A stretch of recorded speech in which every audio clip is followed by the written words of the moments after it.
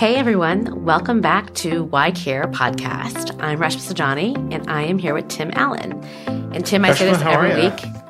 I am so good. I'm good now that I'm seeing you. Me too. I love it's doing this long. podcast with you. I know. Who loves who more? I don't know. It's like a big contest here. I love it. Well, we have another amazing guest with us. And before we get to her, how's it going? How's your week been?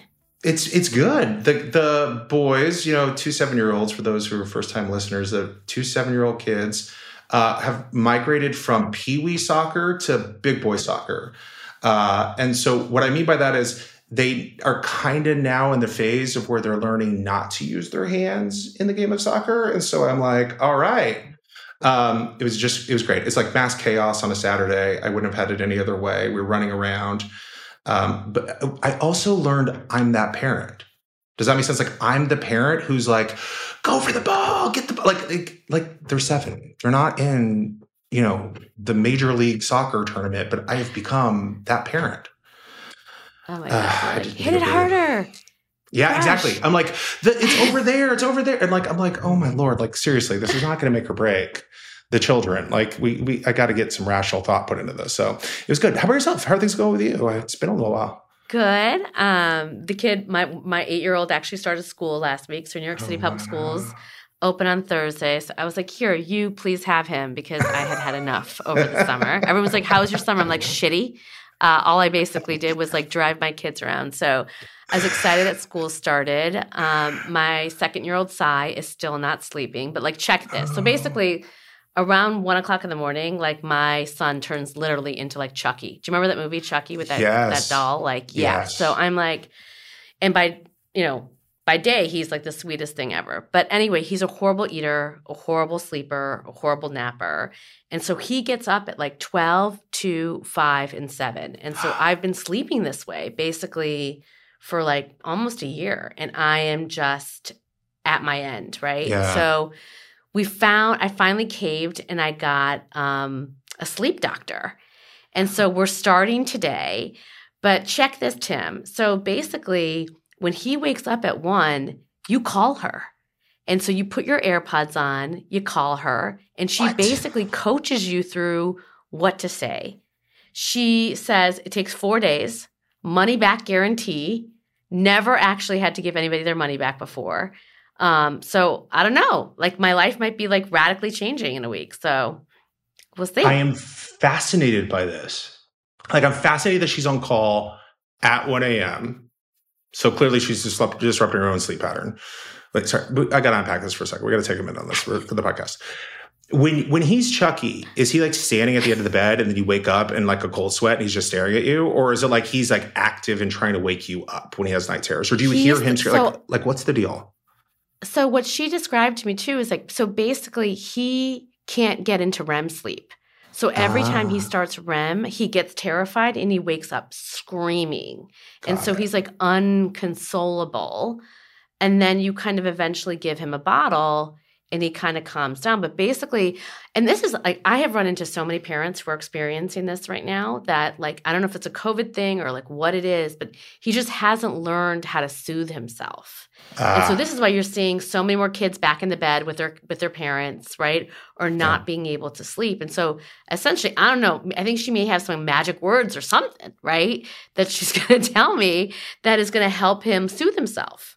That is incredible. And then I can't function at 8 a.m., let alone 1 a.m. So like, are you going to like have the phone pre-dialed for, I guess so. Well, I'm jarring up. So so you're awake. You're awake. Like you're like, I'm kind of awake and I think I've learned how to like go back to sleep quickly. But here's the thing. I mean, it's going to be for the next 4 days, a process of trying. Because he's going to scream and he's going to want that bottle. And he's going to want to be in my bed and I'm going to be bringing him back. And my husband and I are going to be doing this. So it's going to be interesting. Because, the old method used to be that you walk them back. Yep. And then you stay in the room and then you slide out over the course of like 3 weeks. Yeah. Right. And it's horrible. It's horrible. This is like some 4-day thing. That's like got to be magical maybe. I'm so jealous. I wish I'd known of this stuff. Like, you got to tell me the results because I'm so jealous. Don't be jealous yet until it actually works. You're like, wait for the results. Let's see what happens. Hey, you got a money back guarantee. There's nothing you're going to really like lose out on, right? I used to take Ryder, one of the twins, back to his bed. And if you can imagine me, I know people can't see me visually, but I'm a 6'6" man. Then I'm crawled up into a, toddler's bed. And then I would wake up and I'm like, why does my neck hurt? I wonder, right? Because I'm sleeping in this like condensed, compressed bunk bed situation. And then like it never actually fixed anything. So it's like crazy. No. So, but by the way, good for you. I really want this to work. Do you and your husband trade off on this? Like, is it you something where are you like consistently the one who's so this who's is the problem? Well, he does nights and I do mornings, so he's kind of a zombie after 2:00. But she is actually insists on both parents doing it. So we conference call her, so I don't know how it's going to work. It's gonna be really, really, really interesting.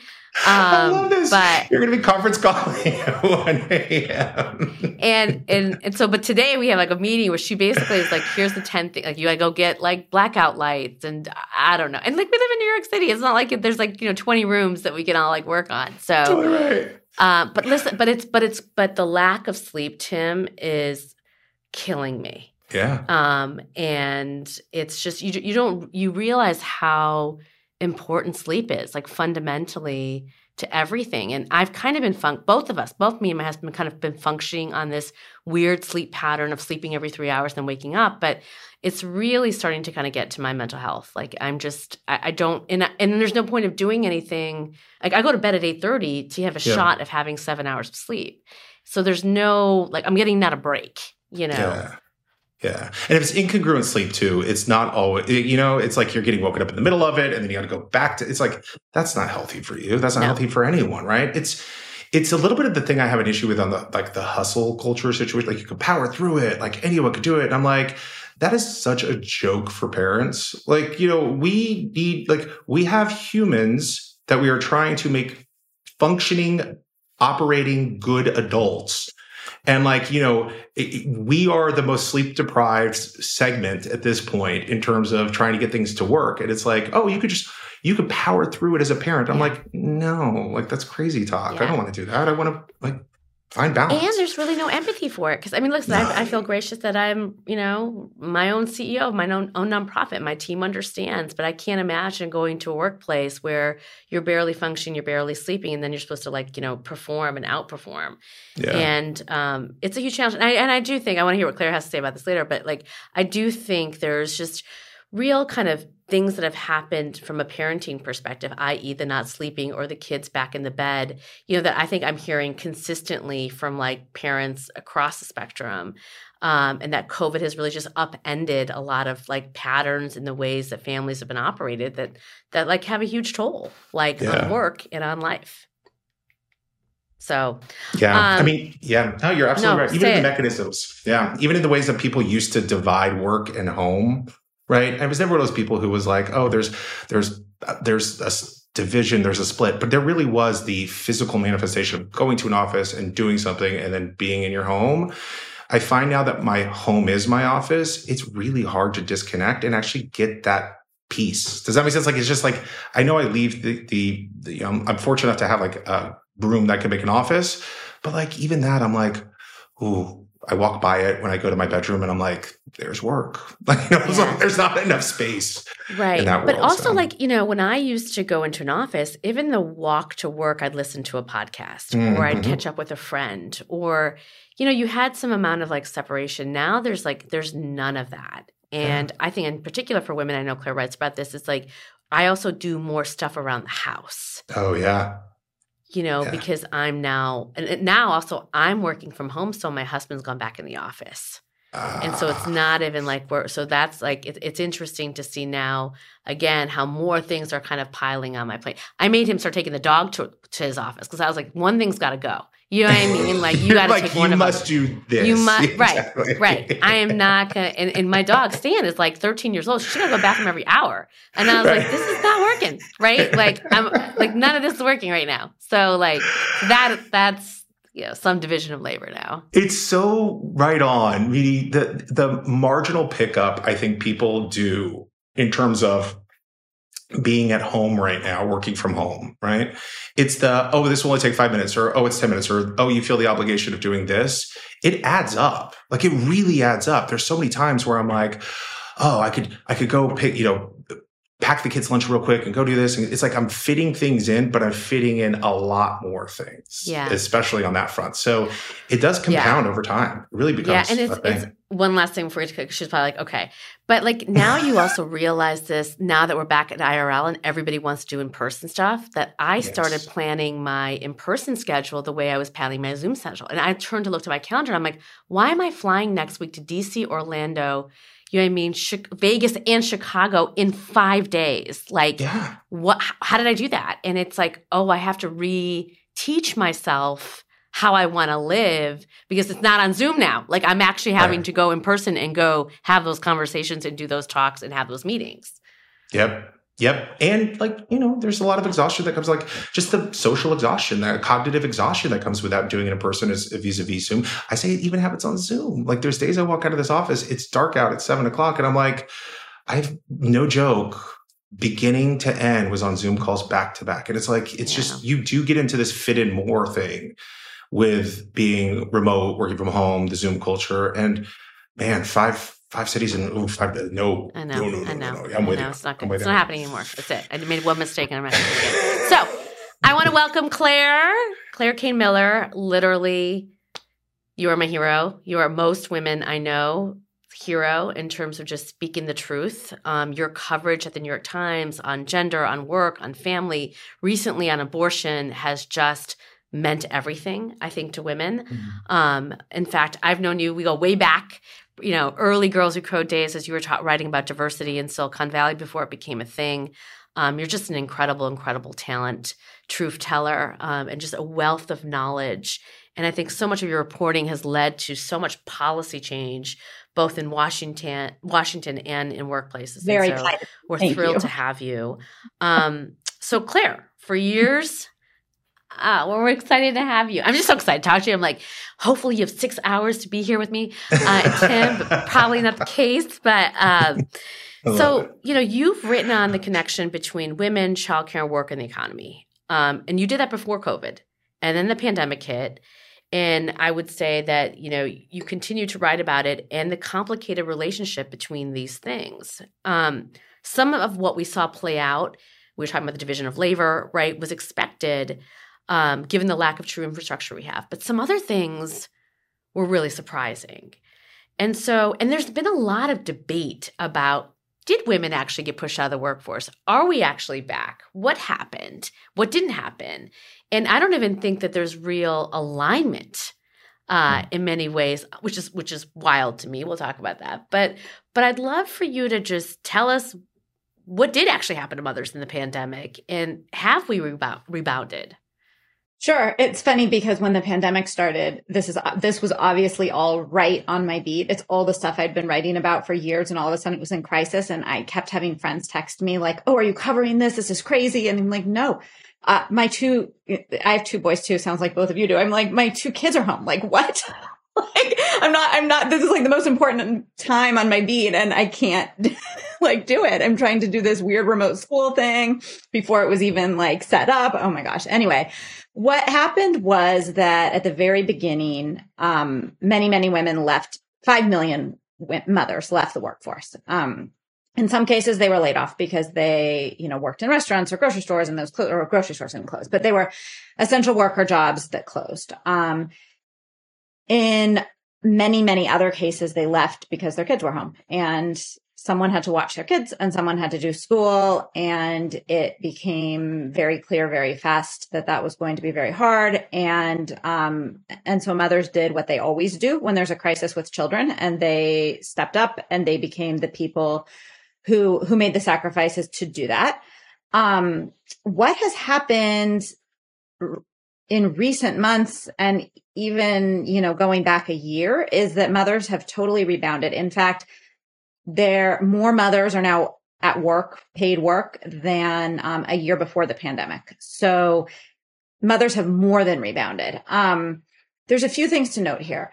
One is that I say then a year before the pandemic, because right before the pandemic began, and I know it's really hard for any of us to remember this time, there was a period of very, very low unemployment. And there was a hiring crisis, sort of like the one we're in now, but for different reasons. And, single mothers were working, people with, disabilities were working in greater numbers than before. People who had been in jail were working at greater numbers before. All these people who had a harder time in the job market generally were getting jobs, and employers were offering higher wages, and there were more benefits like parental leave. There were all these things to recruit people. So many, many more mothers were working than usual. So the drop looked bigger than we might, have seen if there weren't such an anomalous time right before the pandemic. So the economist who I trust most on women in work is Claudia Goldin, who is just fantastic and has been doing this her whole career. She's at Harvard, and her data on this, the data on this is the data. It just exists. And that's why it's sort of funny that there's a controversy. We know the number of mothers working. That's data that's collected by the federal government. We have that information. She, makes the point that it's best to look at a year before the pandemic because it doesn't, include this strange blip. And when you look at that, mothers are actually working in larger shares than they had been. That definitely doesn't take into account the stress that mothers are under. So I don't want to be like, oh, it was actually all fine for mothers in the pandemic and parents in the pandemic and women in the pandemic. It was nothing, no big deal. We're all back to normal. Because we all know that we're not, and that women and mothers in particular, all parents, but mothers in particular underwent a lot of stress and still are. Like, not all the childcare infrastructure is back.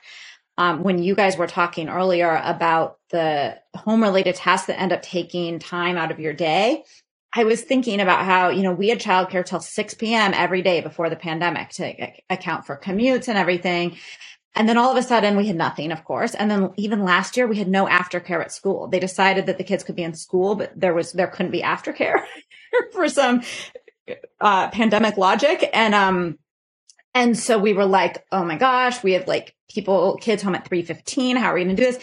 So now this year there's these after school classes that go till 4:30. And I'm like, awesome. We have till 4:30. That's huge. But before I had childcare till 6. So it's like all these things are eating into your days in the way that the infrastructure is just really not back to the full extent that it was before. So parents are really still experiencing a ton of stress. And talk a little bit about so childcare is a big issue. We talked about many daycare centers are still shut down. We didn't have relief, in Washington. We know that most families spend more on childcare than any other cost, you know what I mean? And also, how do you see that across wealth and socioeconomic status? What are the other disparities that we're seeing? Are some mothers functioning better than others, or are we all kind of in the same boat? So throughout the pandemic, and Claudia Goldin's data shows this very clearly once again, education mattered more than gender or parental status in terms of who lost work. People without college degrees were much more likely to lose their jobs, in large part because they were much more likely to work in the service sector, which is what shut down. When you look at the data on mothers, it's pretty interesting because in a couple senses, it totally reversed who felt that they needed to leave the workforce or who was sort of pushed out of the workforce. At the very start of the pandemic, it was mothers of school-age children because childcare mostly stayed open at the beginning. I had one kid in school and one kid in childcare at the time. The childcare closed for 2 months and then it was allowed to reopen, and school stayed closed for a year and a half. So it was mostly parents of school-age children at first who left because their kids were home. It was also mostly essential workers because if your kids are home and you work in a restaurant or cleaning a hospital or doing these things that you can't do at home, obviously you had to stay home. Later in the pandemic, both of those things completely switched. So schools started to open. School-age children started to go back, but childcares they were still open, but they encountered this huge hiring crisis that still goes on today, where they're just really, really short-staffed and there's these long waiting lists. And also, children under 5 weren't vaccinated until very, very recently. So some parents didn't feel comfortable sending their children to childcare, Or even if they did, childcare was closed for 2 weeks at a time constantly. Like there were constant COVID exposures and everyone had to stay home for 2 weeks. Or in a lot of childcares with these unvaccinated kids, if you had any cold symptoms, you had to stay home for 2 weeks. And as you both know, because you've both had toddlers, they have colds like for 5 years straight. And so they were constantly home. And so it was parents of childcare age kids under 5 who ended up being home. And then it was also the white collar workers who were working remotely who started to leave. They had not left at first because they could work from home. The theory on this from the researchers I've talked to is that there was just like complete burnout. It was like, I've been doing this for a year, this thing with like working in my closet on Zoom with like the laundry in and my children running around, and I'm done. I can't do it anymore. It's impossible. And so, they didn't leave in huge numbers. All in all, white collar workers who can work remotely, who have college degrees, have mostly been able to keep their jobs. But as essential workers went back to work, it's the white collar workers who were working at home with their kids there who started to leave. Mm-hmm. Last question before I turn to me. So, okay. The data about moms, right? It's part of why I think there was, quote, the controversy is not about whether it was true or not, but what does it mean? And what does it tell us, right? Because we know that moms are still exhausted and burnt out and are making different choices, or if they're back at work at a huge cost to themselves. And so how do we use this experience that we just went through to actually change and make structural change? Yeah. Well, I think one thing is it means something kind of positive. The fact that mothers, for the most part, held on to their jobs means that, first of all, in many, many families, they're the primary breadwinner right now. They have been for years. Either they're a single parent or they earn more than their husbands or partners, or they earn the same, and their income is essential. They're no longer working as like a supplementary income. It also means that they have really hard-earned careers. They went to school. They care about these jobs. They have a sense of purpose from them. It is something that was part of their identity. They didn't want to let go of. They wanted to go back. That sort of attachment to the labor market, as economists would say, that sort of like, tie to your career and your job is relatively new for women in America. That's something that we've seen in only the last 50 years. So that is a pretty remarkable sign, I think, and sort of a positive message to take from all this. The less positive message to take from all this is that this showed very quickly how fragile our entire care infrastructure was. Families had really patched it together, whether, it was a nanny and childcare, or whether it was relying on neighbors or grandparents, whether it was, that someone works the night shift and someone works the day shift, and they have to like be there in this exact 5 minutes to switch, or one person, is home for the kids and the other person is leaving. These ways that everyone had figured it out completely individually, because there was no societal or structural answer for this. Every family had to work it out on their own, and it was very fragile. And very quickly in March 2020, it was just gone. I remember taking a walk in that period and thinking, I'm really, really lucky to live in the city that both my husband and my parents live in. And we relied on the grandparents a lot. And all of a sudden we could not see the grandparents. Not only that, but we were lucky they've been in good health so far. So we hadn't had the elder care situations yet, but we were like delivering them groceries. Remember at the very beginning when it was like, elderly people can't leave their houses. We don't know what's happening. And it was like, wow, that shifted really fast. Like I have nothing. I have nobody I can rely on.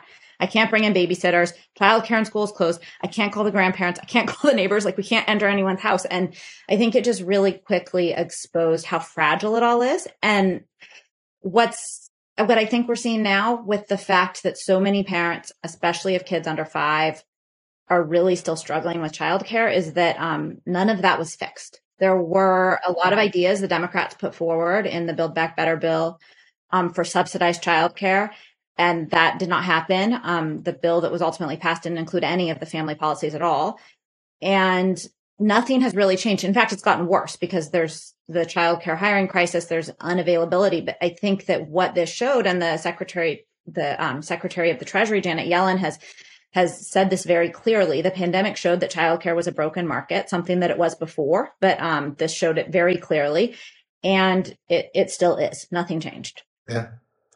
It's fascinating. I mean, I can relate so much to the support structures you're talking about, Claire, like falling apart, right? I also relate, by the way, to the after school, meaning like we are still struggling with the after school program where it's like, which I wake up every day and I'm like, which job ends at 3 p.m.? Because I kind of need that one right now because my kids come home and they think that it's just like dad time. And I'm like, wait, no, I'm still working. And then we have to like figure it all. It's just relatable. You're right. I mean, it did shine the big spotlight on the infrastructure that was just not there, right? The antiquated old systems we're still relying upon from a farming system back, in the 30s and 40s. It's just really interesting. I want to ask you a question on, you had a piece you did early on in the pandemic, I think it was, early 2020, that I found fascinating in terms of how fathers and mothers are taking on the roles differently at home. Meaning, one of the pieces that hit me and struck me when I read it back early on in the pandemic, I've been reading it studying for a while, was, just how, I don't know, ego is probably the wrong word, but how fathers, myself probably included, think we're doing a lot more than we actually are when it comes to like virtual tutoring and the other things in terms of teaching the children. I mean, like, I know if you'd asked me, I'd be like, yeah, all the time. And I was like, it really made me step back and think, whoa, I'm probably, guilty of this as well. Would love to hear your thoughts kind of on how that's playing out, what the data is showing in regards to, has that changed? Has that shifted? Have new norms started to emerge? Yeah. So, that was a very fun's maybe the wrong word, survey that we did, asking who was in charge of the remote schooling at your house. Yeah. I will say that we did not ask, if you had a partner who was of the same gender or not. Most of the people who answered was a man and a woman, a father and a mother parenting. So 80% of the mothers said they were in charge of remote schooling, and over half of the fathers did. I think it was something like 56%. So that's impossible because there's no way that because we asked who did the most in charge, not like, did you do it equally? So 3% of the mothers said that the fathers were in charge of remote schooling. So 55% versus 3% of women agree. Wow. And it's amusing. It shows a couple things. It shows that this generation of fathers on the whole does significantly more than your fathers did on the whole. Of course, these are generalizations, but the time that fathers spend doing child-related activities has increased. It's a fact. And men who are parents of young children now, for the most part, say they want an egalitarian relationship. They say they want to be involved with the children. They say they want to do these things. So there's both a desire to, and in truth, they are doing more. But what the data shows is that women still do an hour more childcare and an hour more housework than men. And that was true when it came to remote schooling as well. It's true in all parts of life. But then I looked into it a little bit more to find out like why this was happening. Like, why did women just automatically step up? Because for the most part, the vast majority of women, mothers in this country work for pay. So it's not that these were like a bunch of stay-at-home moms who were doing this. And what I found in research all over the world, not just in the United States, in other countries, fathers play a bigger role in their families, but even in like Scandinavian countries where there's like this very generous paternity leave and fathers take it and it's different. When there's a crisis, like a child has a disability or a cancer diagnosis or is hospitalized, the mother becomes the default. She's the one who sacrifices time and work and does that. It's sort of like automatically. And I think of what happened at first with COVID as sort of like a crisis. It was like all of a sudden the kids are home, they have to go to school. What are we going to do? And the mothers just stepped up. There's also another reason that this happens in the United States, which is that there is this expectation that men who become fathers work more. Like they've done these great resume studies, where they make fake resumes and then apply to jobs. And then they've also looked at who gets pay bumps or pay decreases. When men become fathers, or if they say they're a father on a resume, they say like they're in the PTA or they coach a kid's soccer team or some way that they imply that, they actually benefit from that and they get paid more. And it's because of this expectation that once you become a father, now you're in charge of supporting your family and you're going to be much more responsible and diligent at work. And it's very important to you that you work hard so that you can earn enough to support your family.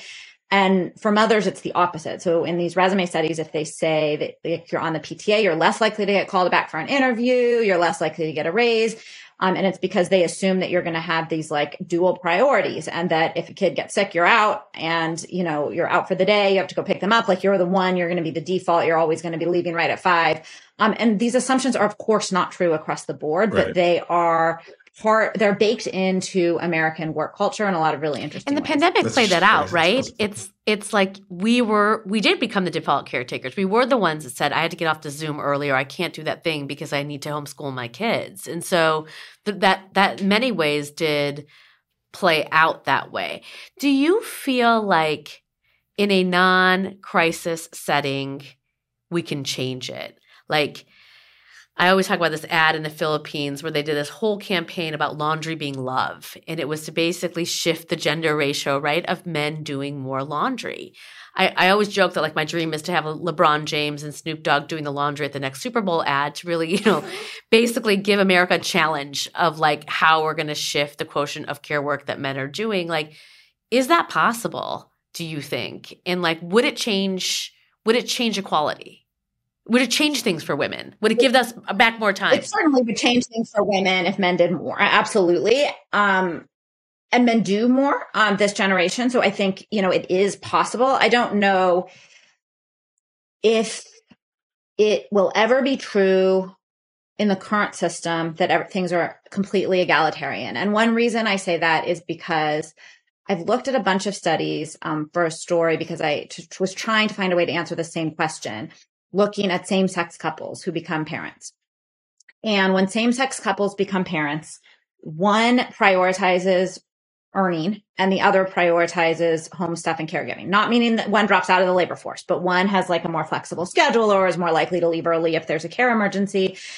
And the reason the researchers who study this say is because our workplaces are so all demanding that it really makes sense that one person is like, I'm going to double down over here. I'm going to make sure we have this steady income. In fact, we are exponentially rewarded in American workplaces for overwork. Like if you're willing to work like 12 hours a day or be available on a Sunday, you don't make that much more money. You make like exponentially more money. And so it just makes like logical sense for one person to prioritize that and the other person to prioritize the kid. So I don't know that in the current system, it will ever be fully egalitarian. I mean, two people can get flexible jobs and really make that work in their own family system. But there are some ways that I think can change things. I think one is that family policies, especially paid parental leave, meaning that the father has time alone at the beginning, alone with the baby. It's shown, it's great for baby bonding. It's great for like indicating at work, like I have this other priority that's also important. There's also been studies that show like if you change diapers more if you had paid paternity leave, you're changing more diapers at age 1, you're more involved with like school and feeding things at age 2. So it does set people on a track for that. I think that subsidized childcare would help because in countries that have that, women are much more likely to be able to work more for obvious reasons, all the things that we've been talking about. I think that within corporations, modeling can be really important. So, there's a lot of companies that have, say, paid parental leave that the company offers, paid paternity leave. And there's an unspoken or sometimes spoken expectation that men would never take that. Or maybe you take that for 2 days while your baby's literally being born. Or maybe you take that for like a week and then you're back. And when CEOs talk about that, or when CEOs even say, this meeting has a hard stop at 4 because I'm taking my kid to the pediatrician, or, whatever it is, when you say why, it really makes a difference. This has been shown in a few small studies. It's also just been shown in a huge amount of reporting that I've done talking to men about like at my company, the New York Times, there's very generous parental leave, including paternity leave. And when I first got pregnant, I've had 2 babies working there. When I first got pregnant, I went around saying like, so they offer 6 months? Like, no one takes that, right? And everyone was like, everyone takes that. You take that. Like you're judged if you don't take it almost. Right. Yeah. Yeah. Like the senior editors were like, you take that. And since then they've expanded paternity leave, and it's the same thing. It's not just like, okay, but it's an expectation. Yeah. And I've heard that it's like that at Google. I've heard it's like that at some other companies. So I think that can be really important to set that cultural expectation up high. And then like at a much smaller level, I mean, this is like an ongoing frustration, but like the soccer teams and the play dates and the school emails, they just reach out to the mother. It's just like, the birthday party invitations go to the mother. And it's like, it almost will take as much time for me to like put it on my husband's calendar and forward it to him and be like, buy the birthday, as it just do the birthday present and take the kid and RSVP myself. And so I think there's just like at a very, those are like cultural changes that we all can make. But I will share one funny story is that when we found out school would be all remote, the year after the pandemic, with the school year after the pandemic started, I started freaking out because I remembered the spring before, and there were all these like pods and like groups forming of like how we can do school for like working parents. And it felt very sort of like cliquish, like who, asking your friends. And I'm like, I don't even like, no, I'm not in a pod. What am I going to do? And so I decided I would just email my son's whole class, like all the parents in the class, and say like, is anyone looking for this? We need some support here. Is anyone looking to form a group to do remote school together? And I specifically emailed both parents of all 28 people in the class. And I got, like a dozen or more replies only from the mothers. I did not hear from a single father. So, I don't know. I don't know how it completely changes. I think there are things we can do, but there's like a deep cultural thing going on. I couldn't. It's so true. I mean, like, I'm so guilty of it. Like, I know that my partner gets the logistical emails on all the birthday parties and everything else. And he's like, I'd much rather just deal with this than have to work through you to then deal with it. And I'm like, oh, okay, cool. But I know that like, I feel bad because I get the emails and then I'm like, you got this, right? Like, I'm like, dude, like, so wait, is Claire right? Because you're, in your marriage, is that true? It's true. It's very true. So it's so fascinating to hear you talk, Claire, because it's like, there is this, like, we had to be intentional about who was going to go work and do the whole thing and who was going to take care of the kids. And, very promising career, worked on an ABC show, got an Emmy, like has done really well stuff. But it's also like your schedule is you have to go travel to a shoot location for 4 or 5 weeks. My schedule is like, I gotta be in the office and do something. And so like, we had to like really be intentional about it, but we also fell into patterns, if that makes sense. Like some of it was intentional. And then some of it is like, it's just this like societal drive towards like the inevitable, if that makes any sense. And I'm with you. I think over time, hopefully structure will change. I'm a big proponent of normalizing paternity leave. Like I wrote a whole article about how bad I was at that. And don't do what I did is basically what it says in the whole thing. And, I do think that could help shift over time, but it really is interesting to watch like these patterns start to form because like to your point, like I get emails sometimes on a birthday party and I'm like, you got this? And I forward it and I'm like. But it does make sense in some, right? Like a division of labor makes sense. Yeah. There's no point in 2 parents spending that much mental energy RSVPing to a birthday party and buying the present. Like, right. And if one person does the laundry and the other person does, awesome. Like if, one person, in my house, it makes sense for the person who likes to cook more, which is me. I hate gardening. I want nothing to do with it. He gardens. Like I cook. So it also makes sense that I grocery shop because it doesn't make sense for him to grocery shop for the food that I'm going to cook. I want to be like, know what I'm going to cook. So division of labor makes perfect sense.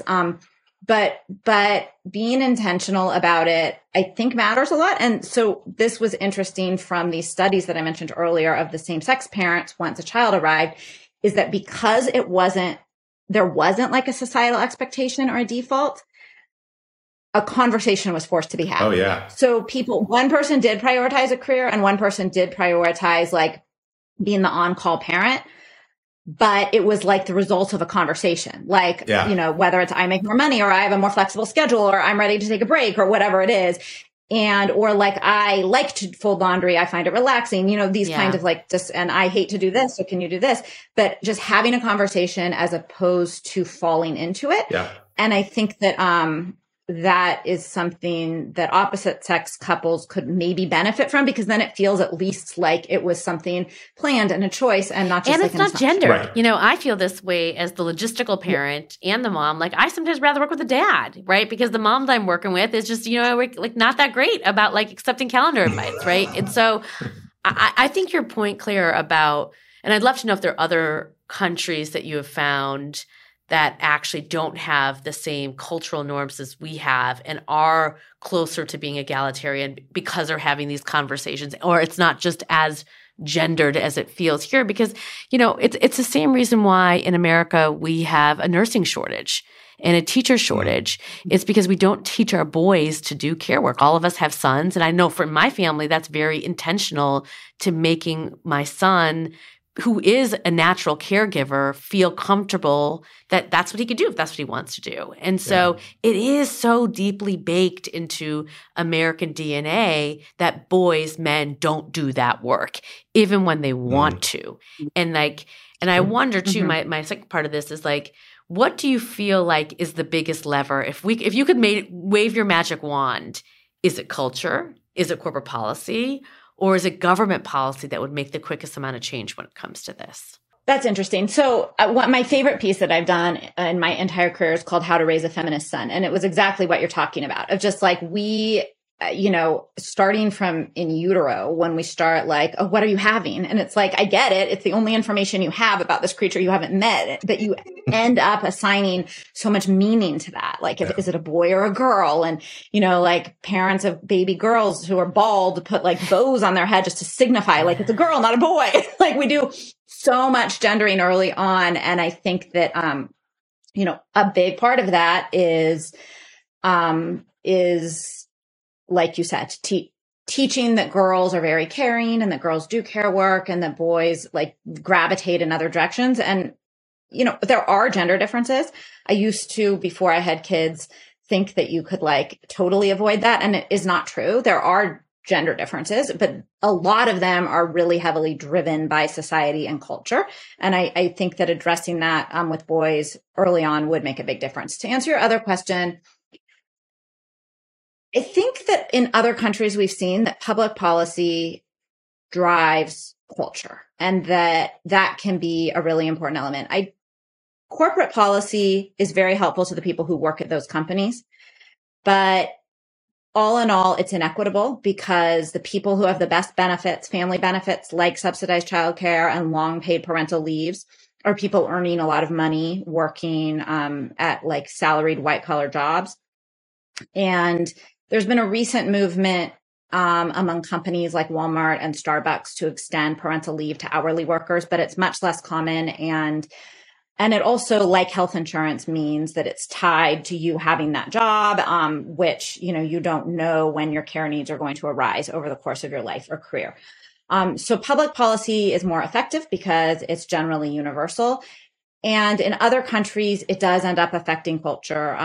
For example, what I mentioned earlier is in Scandinavia, it's very common to see men out, with strollers and out during the daytime taking care of kids because they have these like extremely long parental leaves and they take them.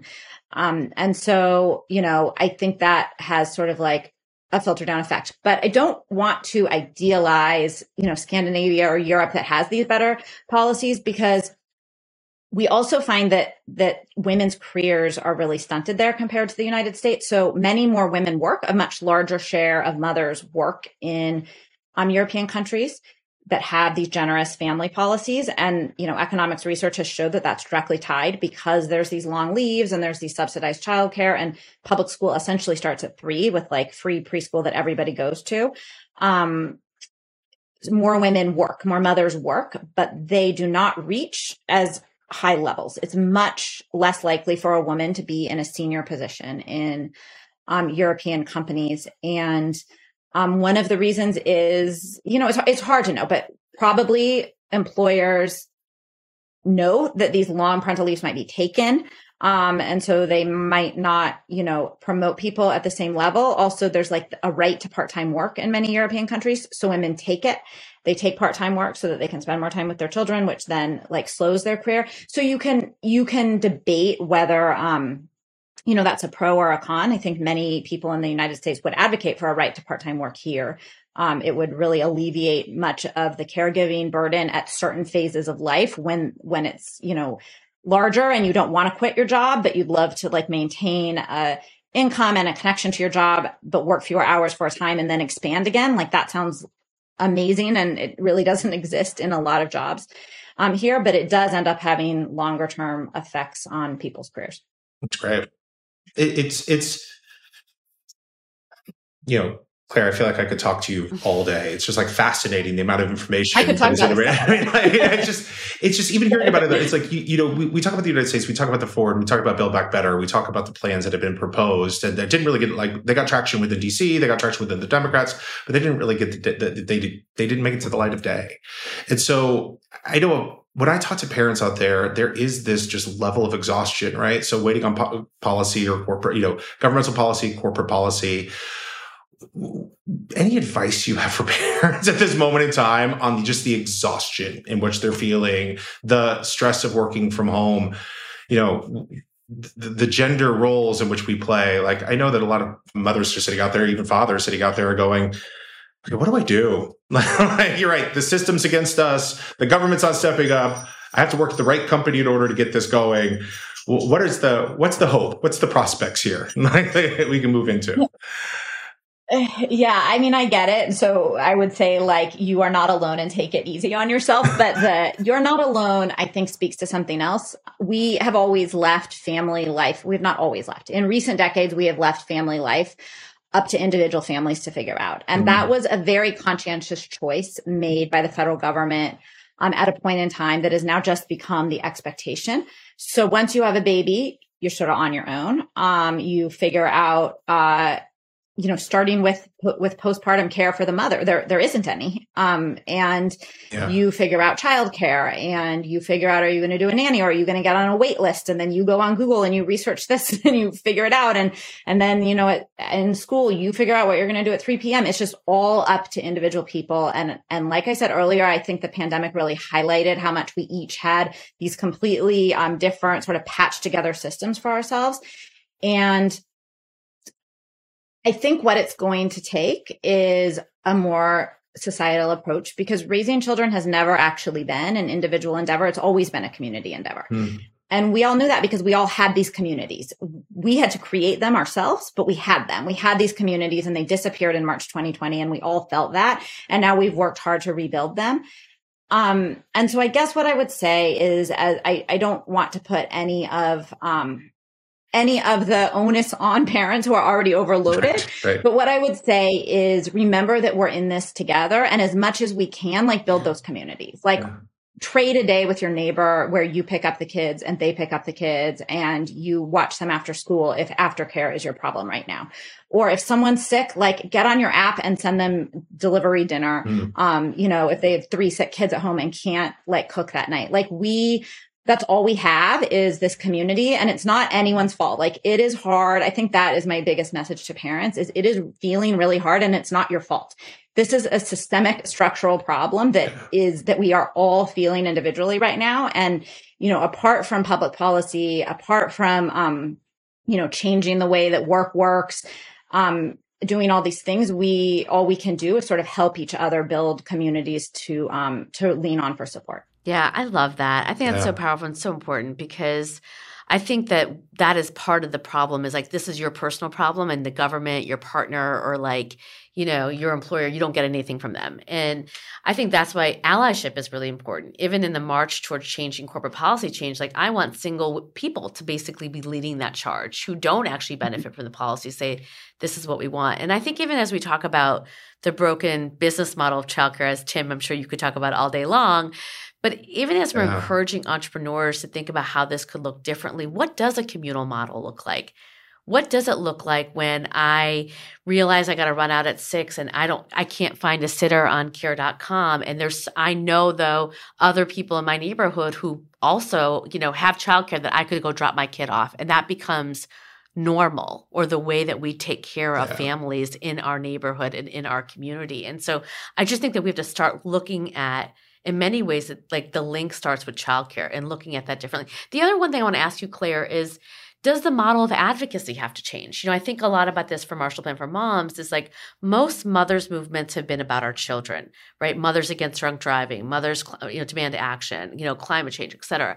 But we have not had a movement of moms fighting for issues for moms, because in many ways that has felt like it's selfish, right? Is that part of it too? I mean, could we have gotten this bill passed if 1 million moms marched, on Washington and demanded it in this moment post Dobbs, where Republicans are pretending to be the party of women and children? Is this the moment when you could get a bipartisan bill passed on childcare or on paid leave? I mean, what is the opportunity there, do you think? It's interesting because a lot of Republican governors that have banned abortion in their states are now saying that they're talking about what sounds like a very progressive family policy agenda of like paid leave and childcare, and we want to help people want to raise families. And we did a deep dive into the policies in all 50 states, and it doesn't line up. The states that have banned abortion have absolutely the worst support for families, for poor families, for single mothers. They also have the highest infant mortality and maternal mortality rates. Mississippi is the prime example here, which is the state that, of course, sent Dobbs to the Supreme Court. So that's one piece. In terms of mothers advocating, I would just say parents, because I think relegating it to mothers is a challenge for all these reasons that we've been discussing. I think that men doing more in the house, like in your own household, and then on a corporate level, and then on a policy level, makes a really big difference. I've written a fair amount about how Joe Biden talked about care a lot in his campaign. He talked about being a single father unexpectedly early on. He talked about caring for his adult son when he was dying of cancer. And then he made caregiving an agenda. And I do wonder if having, an older man or, any man talk about it made a difference. Of course, it wasn't passed, but it became a bigger part of the Democratic agenda and the congressional agenda than it had in a very long time. So I think that men getting involved in all aspects of this is a key to making a big difference. And women, mothers have a lot on their plates already. Hear, hear. No, thank you, Claire. This has been an amazing conversation. Thank you so much for having me. This is fantastic. Thanks, Claire. Really appreciate it. Yes. And I think that the next couple of years are going to be really interesting, because I do think that like so much of what you've written about, I think the activists have taken that, and I know I have, and said, okay, now what are we going to do about it? And so there's just a moment, I think, for real change. And I think part of it is because you've helped educate us and like link the dots. But I think I think a lot of what you have written about over there, people knew, they felt it, but they didn't know. They didn't have the data, know? And I think having the data is really important to really making change. I think thank you very much. I do think the data matters a lot to this beat, making it less anecdotal and less sort of wishy-washy. I also think that it's just that a lot of people felt like they were doing this alone. Like, this is really hard for my family. Everyone else clearly has it figured out. And it's not true. It's just me. I'm the mess, right? I'm the one who can't make it. Yeah. It's true. I was going to even say, like, I know a lot of parents who have read your articles, Claire, and it's been, other people have, like, it really is a sense of community when, just even touching back on what you were talking about in that the real change is going to come in terms of societal for communities that we're going to build, like the network of communities we're going to build of parents helping parents. This is an incredible place where, your materials, your data are bringing people together and going, oh, good. It's not just me. I'm not the mess over here. Right. And then everyone else is awesome, which I think we get into as parents a lot of times. Oh, yeah. Like there's just no normalization of like, oh, shoot, everyone has to kind of deal with this. Yeah. Everyone's going through some craziness. I mean, I think you guys are overstating my contribution to this discussion, but yes, I totally agree with everything else you're saying. No, we're definitely not overstating it, because I do think, no, in all seriousness though, this could have been a topic that just wasn't written about and that wasn't talked about. And, you were central to basically elevating that and making people, parents, women, mothers feel seen and heard, but also like making, again, the business case, which I think is really critical to policy change. So, so thank you. Thank you. Yeah.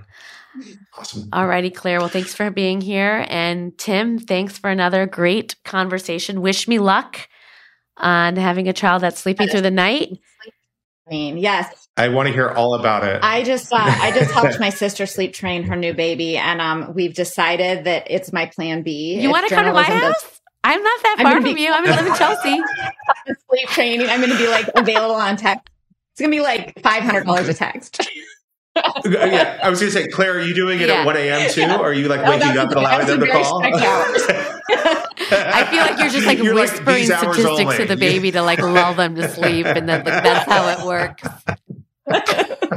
Yeah. Amazing. All right. Good luck. Thanks. Thank you, everyone. See you next time. Thank you. Bye. Good to talk to you. Bye. Bye.